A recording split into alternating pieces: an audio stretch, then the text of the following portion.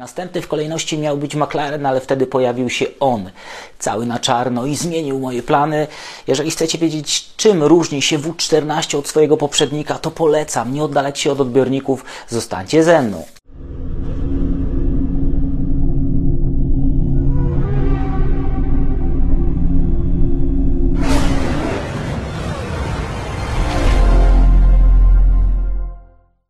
Jest czwartek, 16 lutego, Daniel Biały, Echa, padoku. Jakże inne było to otwarcie nowej ery dla Mercedesa od tej poprzedniej ery hybrydowej, wypełnionej ogromnymi sukcesami. Tym razem przyszło uznać wyższość rywali.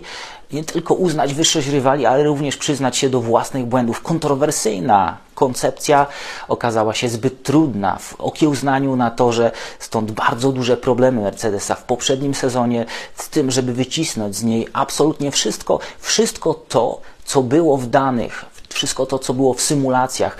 Pamiętacie o tej magicznej sekundzie? Ona tak naprawdę nigdy się nie zmaterializowała.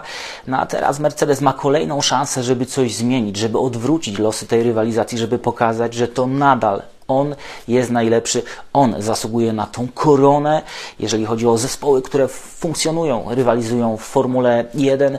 Co Mercedes zrobił, żeby odbić się od tego trudnego startu? Żeby to zrozumieć, żeby to wyjaśnić, musimy przypomnieć sobie, jakie były problemy Mercedesa, jakie były największe problemy Mercedesa.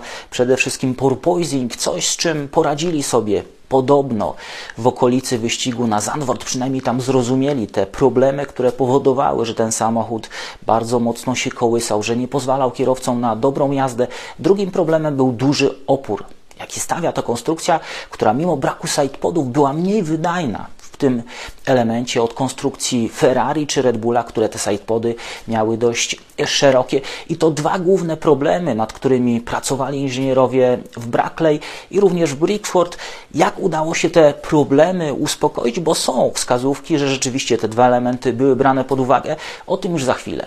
Nowa konstrukcja Mercedesa ma za sobą nie tylko prezentację, ale również pierwsze kilometry spędzone na torze i może od tego zacznę, bo wczoraj pojawiły się informacje, że Mercedes nie był w stanie wykonać zaplanowanego shakedownu, zaplanowanego dnia filmowego. Przejechano tylko 15 kilometrów, no i zakończono te zajęcia.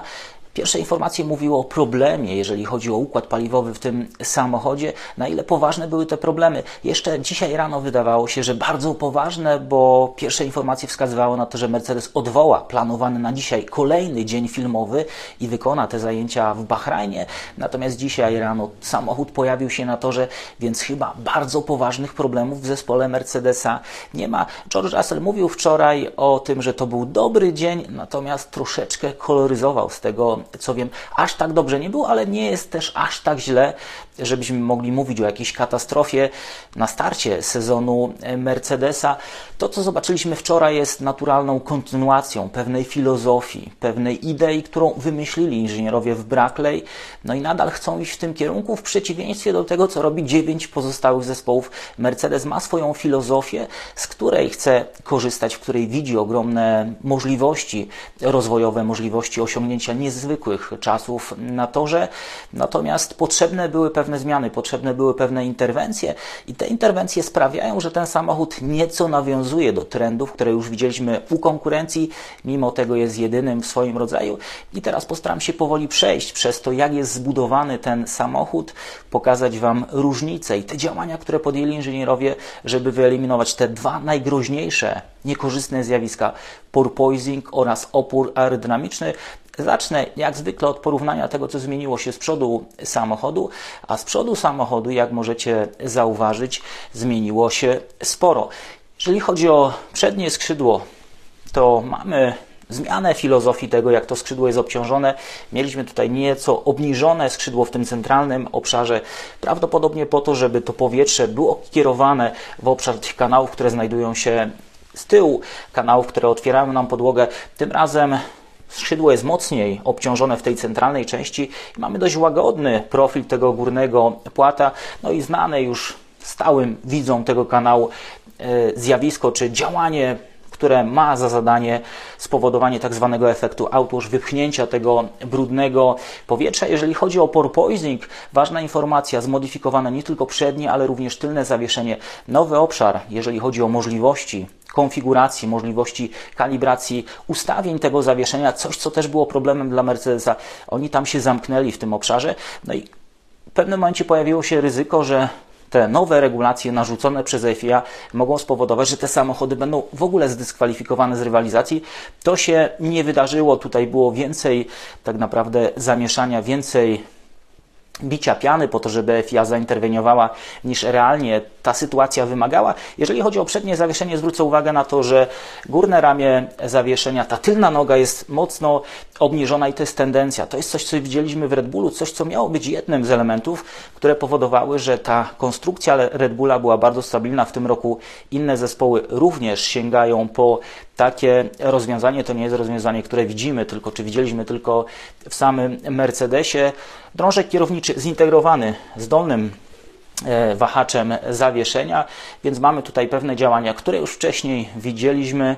Pojawił się również nad systemem halo znany element, ta dodatkowa owiewka, której zadaniem jest kreowanie przepływu za głową kierowcy. Natomiast jeżeli chodzi o to, co dzieje się nad głową kierowcy, ten wlot powietrza mniej więcej pozostał taki sam, więc duża część chłodzenia nadal znajduje się w tej centralnej sekcji, która została mocno przebudowana. O szczegółach tej sekcji za chwilę. Jak widzicie, nie ma tutaj tych dodatkowych, sprytnych łopatek, które widzieliśmy w konstrukcji Ferrari. Również widzieliśmy je w konstrukcji Mercedesa. Być może Mercedes do tego wróci. Oni byli w tym obszarze, oni wiedzą, jakie kryją się tam korzyści. Oni mieli już gotowe rozwiązania przywiezione na tor, więc spodziewajcie się zmian w tym obszarze. Ale jedna ważna rzecz. FIA nie zakazała stosowania tych sprytnych łączników, natomiast zakazała innego rozwiązania, które zostało wdrożone przez Mercedesa, rozwiązania, które stosowane jest właśnie w tym zewnętrznym obszarze, tym obszarze odpowiedzialnym za ten efekt outwash. I teraz Wam pokażę, co wymyślił Mercedes. Tak wyglądało to zeszłoroczne rozwiązanie, czyli to łączenie płatów przedniego skrzydła z tym bocznym płatem było bardzo sprytnie wymyślone. Wszystkie płaty łączyły się dość wcześnie, co powodowało, że tworzyła się taka naturalna kieszeń, którą powietrze będzie wypychane na zewnątrz, więc ten efekt outwash był potęgowany. To właśnie z tym efektem outwash były związane te problemy Mercedesa z dużym oporem aerodynamicznym i być może niestabilną pracą tej tylnej sekcji samochodu. Mercedes w odpowiedzi na zmianę przepisów, bo te przepisy się w tym obszarze zmieniły i takie rozwiązanie już nie może być stosowane, znalazł inne. Nie będę Wam tłumaczył w szczegółach, jak zmieniły się te przepisy, natomiast chodziło generalnie o to, że ta cała przestrzeń z boku musi być zamknięta patrząc od zewnątrz, więc Mercedes wymyślił takie sprytne łączenie, czyli mamy tutaj raz, dwa, trzy takie bardzo ostre zakończenia tych płatów przedniego skrzydła. Tutaj znajduje się jeszcze dodatkowa łopatka, której zadaniem jest spychanie powietrza w dół. To na pewno spotęguje ten efekt outwash, mimo że przepisy miały takim rozwiązaniom przeciwdziałać. Jeżeli chodzi o przednie zawieszenie, widzimy tutaj jakąś znaczną zmianę, widzimy zmianę profilu tego nosa. Być może dodatkowe rozwiązania w obszarze mechaniki tam się pojawiły. Jeszcze jedna ciekawa rzecz, ten samochód jest praktycznie cały w włóknie węglowym. Tej farby jest naprawdę bardzo niewiele, tylko w tej centralnej części. Z danych opublikowanych przez Alfa Romeo wynika, że nawet 6 kg farby może mieć na sobie każdy samochód. Takie działania mogą pozwolić zrzucić około 3 do 4 kg, więc jest się o co bić, biorąc pod uwagę to, jak każdy kilogram przekłada się na tempo samochodu i jak niektóre konstrukcje w zeszłym roku były po prostu przeciążone. Przejdźmy dalej do kolejnego zdjęcia, na którym będziemy mogli zobaczyć czy porównać sobie, jak zmieniły się boczne sekcje tego samochodu. No i tutaj widać już zmianę filozofii. Znaczy filozofia jest ta sama, natomiast inny sposób, jeżeli chodzi o realizację tego, co Mercedes chce w tym roku prezentować na torze. Jeżeli chodzi o sidepody, one nie są już takie krótkie, one są podciągnięte do tyłu. Ta boczna powierzchnia została wydłużona właśnie po to, żeby przeciwdziałać temu, żeby to brudne powietrze od kół wnikało gdzieś tutaj pod podłogę, zaburzało prawidłową pracę tej tylnej sekcji w obszarze aerodynamicznym. Pojawił się też już dobrze znany kanał odprowadzający ciepłe powietrze, to działo, które znajduje się tutaj, je widzieliśmy w większości konstrukcji i to jest prawdopodobnie sposób, jeżeli chodzi o te nowe regulacje, żeby radzić sobie z tym gorącym powietrzem pochodzącym z chłodnic. Mamy też bardzo mocno wysuniętą tą boczną sekcję. Bargeboard jest naprawdę mocno podciągnięty do przodu. Właśnie wszystko po to, żeby budować ten efekt outwash. Jedna rzecz, która mi się teraz przypomniała, czyli ten tak zwany zygzak, o którym mówiłem w przypadku konstrukcji Williamsa. Williams w zeszłym roku rzeczywiście miał te sidepody nieco mniej podcięte i był tutaj ten zygzak. Ten zygzak to jest ważny element, jeżeli chodzi o wypchnięcie tego powietrza na zewnątrz, brudnego powietrza, które pochodzi właśnie od kół. Natomiast w tym roku Williams mocniej podciął te sidepody. Tego zygzaka jest mniej, co może powodować problemy właśnie z wnikaniem tego zaburzonego powietrza do tylnej sekcji. W przypadku Mercedesa ten efekt outwash jest kreowany przez wiele elementów. Przednie skrzydło. Tu już jest duży nacisk, duża waga położona na to, żeby już to powietrze od kół było wypychane na zewnątrz. Agresywny bargeboard. Do tego ta dodatkowa powierzchnia przedłużona, która się tutaj pojawiła. No i to skrzydło, które znajduje się na górze. Jego celem jest potęgowanie tego efektu wypchnięcia. O tym sobie porozmawiamy jeszcze za chwilę. Jeżeli chodzi o chłodzenie, widzimy mniej tych grilli, ale tutaj widać panel wymienny, gdzie te grille mogą się pojawić. Małe grille będą też w górnej sekcji, ale o tym za moment. Teraz nieco inne ujęcie na ten sam obszar, czyli mamy to skrzydło będące częścią struktury zderzeniowej, na tym umieszczone lusterko. To jest rozwiązanie, które Mercedes wprowadził w zeszłym roku i nadal się tego trzyma. I tak jak powiedziałem, ten element łącznie z tą powierzchnią ma za zadanie wypychanie tego brudnego powietrza, które się tam pojawi. Tutaj też widać ten kanał mocno zakrzywiony w dół, czyli kierujemy to ciepłe powietrze pozbawione dobrej energii w obszar pomiędzy beaminga a tylne skrzydło, żeby ta konstrukcja, która tutaj występuje, żeby ta praca tylnej sekcji była jak najbardziej wydajna, żeby jej nie zaburzać. Więc duże różnice, jeżeli chodzi o detale w tej bocznej sekcji. No i co ważne, kształt tych bocznych wlotów. Sam przekrój wlotu pewnie niewiele się zmienił. Ta wydajność potrzebna do tego, żeby chłodzić jednostkę napędową, będzie zbliżona, natomiast zmienił się jego profil prostokątny i tak jak powiedziałem, tworzy się taka bardzo prosta przestrzeń, powierzchnia przeciągnięta do tylnej sekcji. No i tutaj mamy trochę nawiązania do tego, co robi Ferrari. Taki elegancki, zaokrąglony kształt, który idzie do tylnej sekcji. W przypadku Ferrari jest to oczywiście zdecydowanie wyżej, natomiast pewne nawiązania, podobieństwa koncepcyjne są. No i zobaczcie, jak to wszystko się zmienia, jeżeli chodzi o samochód Mercedesa. Mamy teraz porównanie tego samochodu do zeszłorocznej konstrukcji, widziane z góry, widziane z tego ujęcia z góry i zobaczcie duże różnice, jeżeli chodzi o te boczne sekcje. Tutaj widać bardzo dużą część podłogi odsłoniętą. No jedna z teorii mówi, że to właśnie ta duża część odsłoniętej podłogi była powodem porpoisingu, tego, że ten samochód podskakiwał tak mocno. Ta podłoga miała mieć tendencję do uginania się właśnie w tych zewnętrznych częściach, tworzenia większej izolacji właśnie na styku krawędzi podłogi z asfaltem. Docisk wzrastał, a potem, kiedy samochód dobijał, wracał do góry i ten efekt się powtarzał. Na ile jest to prawdziwa teoria, tego nie wiemy. Myślę, że z czasem poznamy prawdziwe powody, dlaczego akurat ten samochód tak mocno podskakiwał, ale ta nowa konstrukcja rzeczywiście zakrywa nieco tą podłogę, więc jeżeli odkryta podłoga była problemem, to Mercedes reaguje w tym obszarze i po prostu ją zakrywa. Działają tu również te wszystkie siły, które będą powodowały, że przedłużony sidepod, przedłużona sekcja boczna będzie sprzyjała wypchnięciu tego brudnego powietrza. Jeszcze jedna rzecz, na którą zwróciłem uwagę, robiąc to porównanie, rzecz, która na początku wydawała mi się tylko pewnym efektem wizualnym, czy pewnym złudzeniem optycznym, to jak zmieniła się konfiguracja tego samochodu, to jak przednie skrzydło jest bliżej przedniej osi, to jak kokpit jest mocno posunięty do przodu. No i zobaczcie, żeby rzeczywiście sprawdzić, czy nie jest to efekt wizualny, złudzenie optyczne, pozwoliłem sobie nieco przeskalować te dwa zdjęcia, nanieść odpowiednie wskaźniki na te zdjęcia.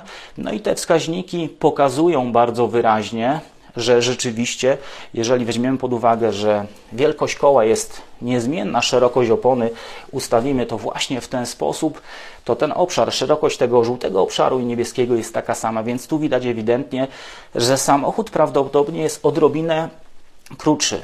Przednia oś jest nieco mocniej przesunięta do przodu, również kokpit jest mocniej wysunięty. Dlaczego Mercedes mógłby się zdecydować na taki zabieg?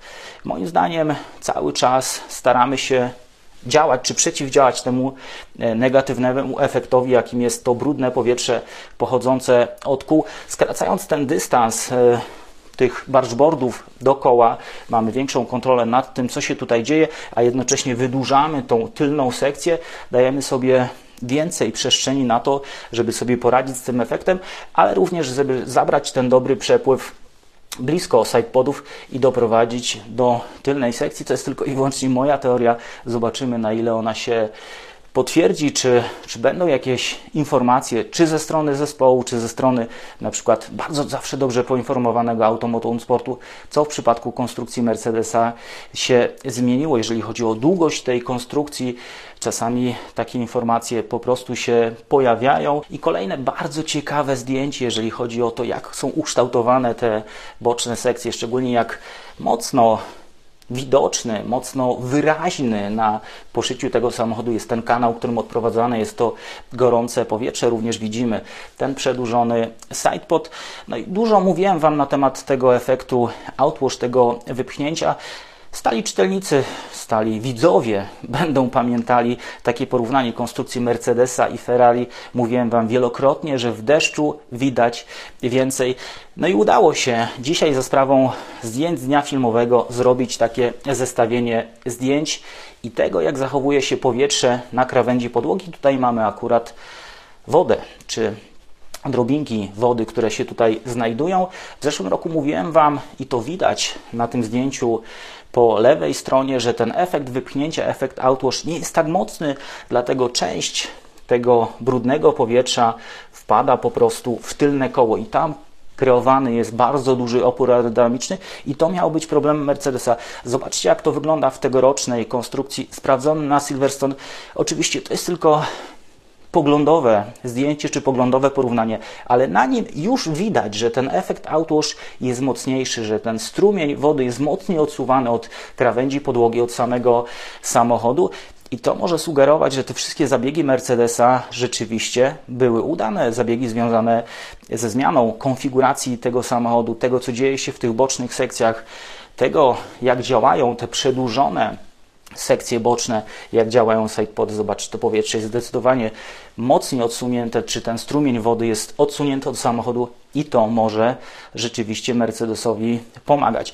Na koniec zdjęcie, a w zasadzie ramka z filmu, który jeszcze lepiej pokazuje, jak głębokie są te kanały, które znajdują się za tymi specjalnymi rurami, nazwijmy to, którymi odprowadzane jest to gorące powietrze, czyli realizowane chłodzeniem. Mamy tam dodatkowy kanał i tutaj dopiero mamy poszycie silnika, dodatkowy wylot chłodzący widoczny w tym obszarze i dość duża płetwa rekina jak na tegoroczne konstrukcje. Co sądzę o tegorocznym Mercedesie? Myślę, że inżynierowie poszli drogą ewolucji. Głowy, jeżeli ta konstrukcja nie będzie działać, na pewno polecą, bo jeżeli idzie się tak mocno wbrew temu, co robią inni, to trzeba być pewnym siebie. Jeżeli tej pewności nie ma też pewnie wyniku i trzeba będzie odpowiednich ludzi z tego braku wyniku rozliczyć. Jeżeli chodzi o to, co do tej pory pokazał Mercedes, moim zdaniem mamy do czynienia z próbą poprawy tego, co było zepsute, tego, co nie działało. Koncepcja, zdaniem wielu, nawet ludzi Red Bulla, jest jedną z najbardziej obiecujących, teoretycznie najlepszą, najszybszą. Małe sidepody powodują, że powietrze o dużej energii trafi bardzo szybko do tej tylnej sekcji. Nie będzie strat związanych chociażby z oporem aerodynamicznym czy z kontaktem tego powietrza z nadwoziem samego samochodu. Natomiast trzeba to jeszcze zrealizować. Oby, tutaj mówię dla dobra rywalizacji w trakcie tego sezonu Mercedes nie potknął się na starcie tego sezonu. 3 dni zimowych testów zaledwie. Jeżeli zdarzą się jakiekolwiek problemy, jeżeli kolejny dzień będzie dla Mercedesa nieudany, to straty będą ogromne, nie będzie można zebrać cennych danych, porównać tego z tym, co było w tunelu, z tym, co było w symulacjach i będzie znowu problem, będzie znowu ciężko, żeby wystartować, a potem trzeba będzie gonić. Tyle na dzisiaj, jeżeli chodzi o Mercedesa W14. Jestem ciekaw, co Wy macie do powiedzenia na temat tej konstrukcji. Kończąc, to czarne nadwozie nie tylko pozwoliło Mercedesowi zaoszczędzić trochę wagi, natomiast według informacji, które mam, miało też posłużyć do ukrycia pewnych rozwiązań i powiem Wam, że analizując te zdjęcia, rzeczywiście trzeba się mocno wpatrzyć w niektóre obszary, żeby zauważyć to, co zrobił Mercedes. Inaczej to wygląda na renderach, inaczej na zdjęciach ze studia, jeszcze inaczej na zdjęciach z toru, więc jeżeli taki był zamiar, to zdaje się, że to działa. Jeszcze raz Wam dziękuję za to, że jesteście ze mną, za wszystkie komentarze. Wiem, że chcielibyście, żeby te filmy pojawiały się częściej czy szybciej po prezentacjach, ale weźcie pod uwagę, że w każdej z dotychczasowych prezentacji wszystkie zdjęcia, wszystkie porównania zrobiłem sam. Nie ma tu materiałów osób trzecich. Nie nagranie filmu jest tutaj najtrudniejsze. Najtrudniejsze jest zebranie takich informacji i takie ich zestawienie, żeby to było jak najbardziej czytelne i z korzyścią dla Was. To dla Was robię te materiały, żebyście lepiej rozumieli ten piękny, niezwykle piękny sport, jakim jest Formuła 1. Jeszcze raz dziękuję i do zobaczenia w kolejnym wydaniu magazynu Echa Padoku.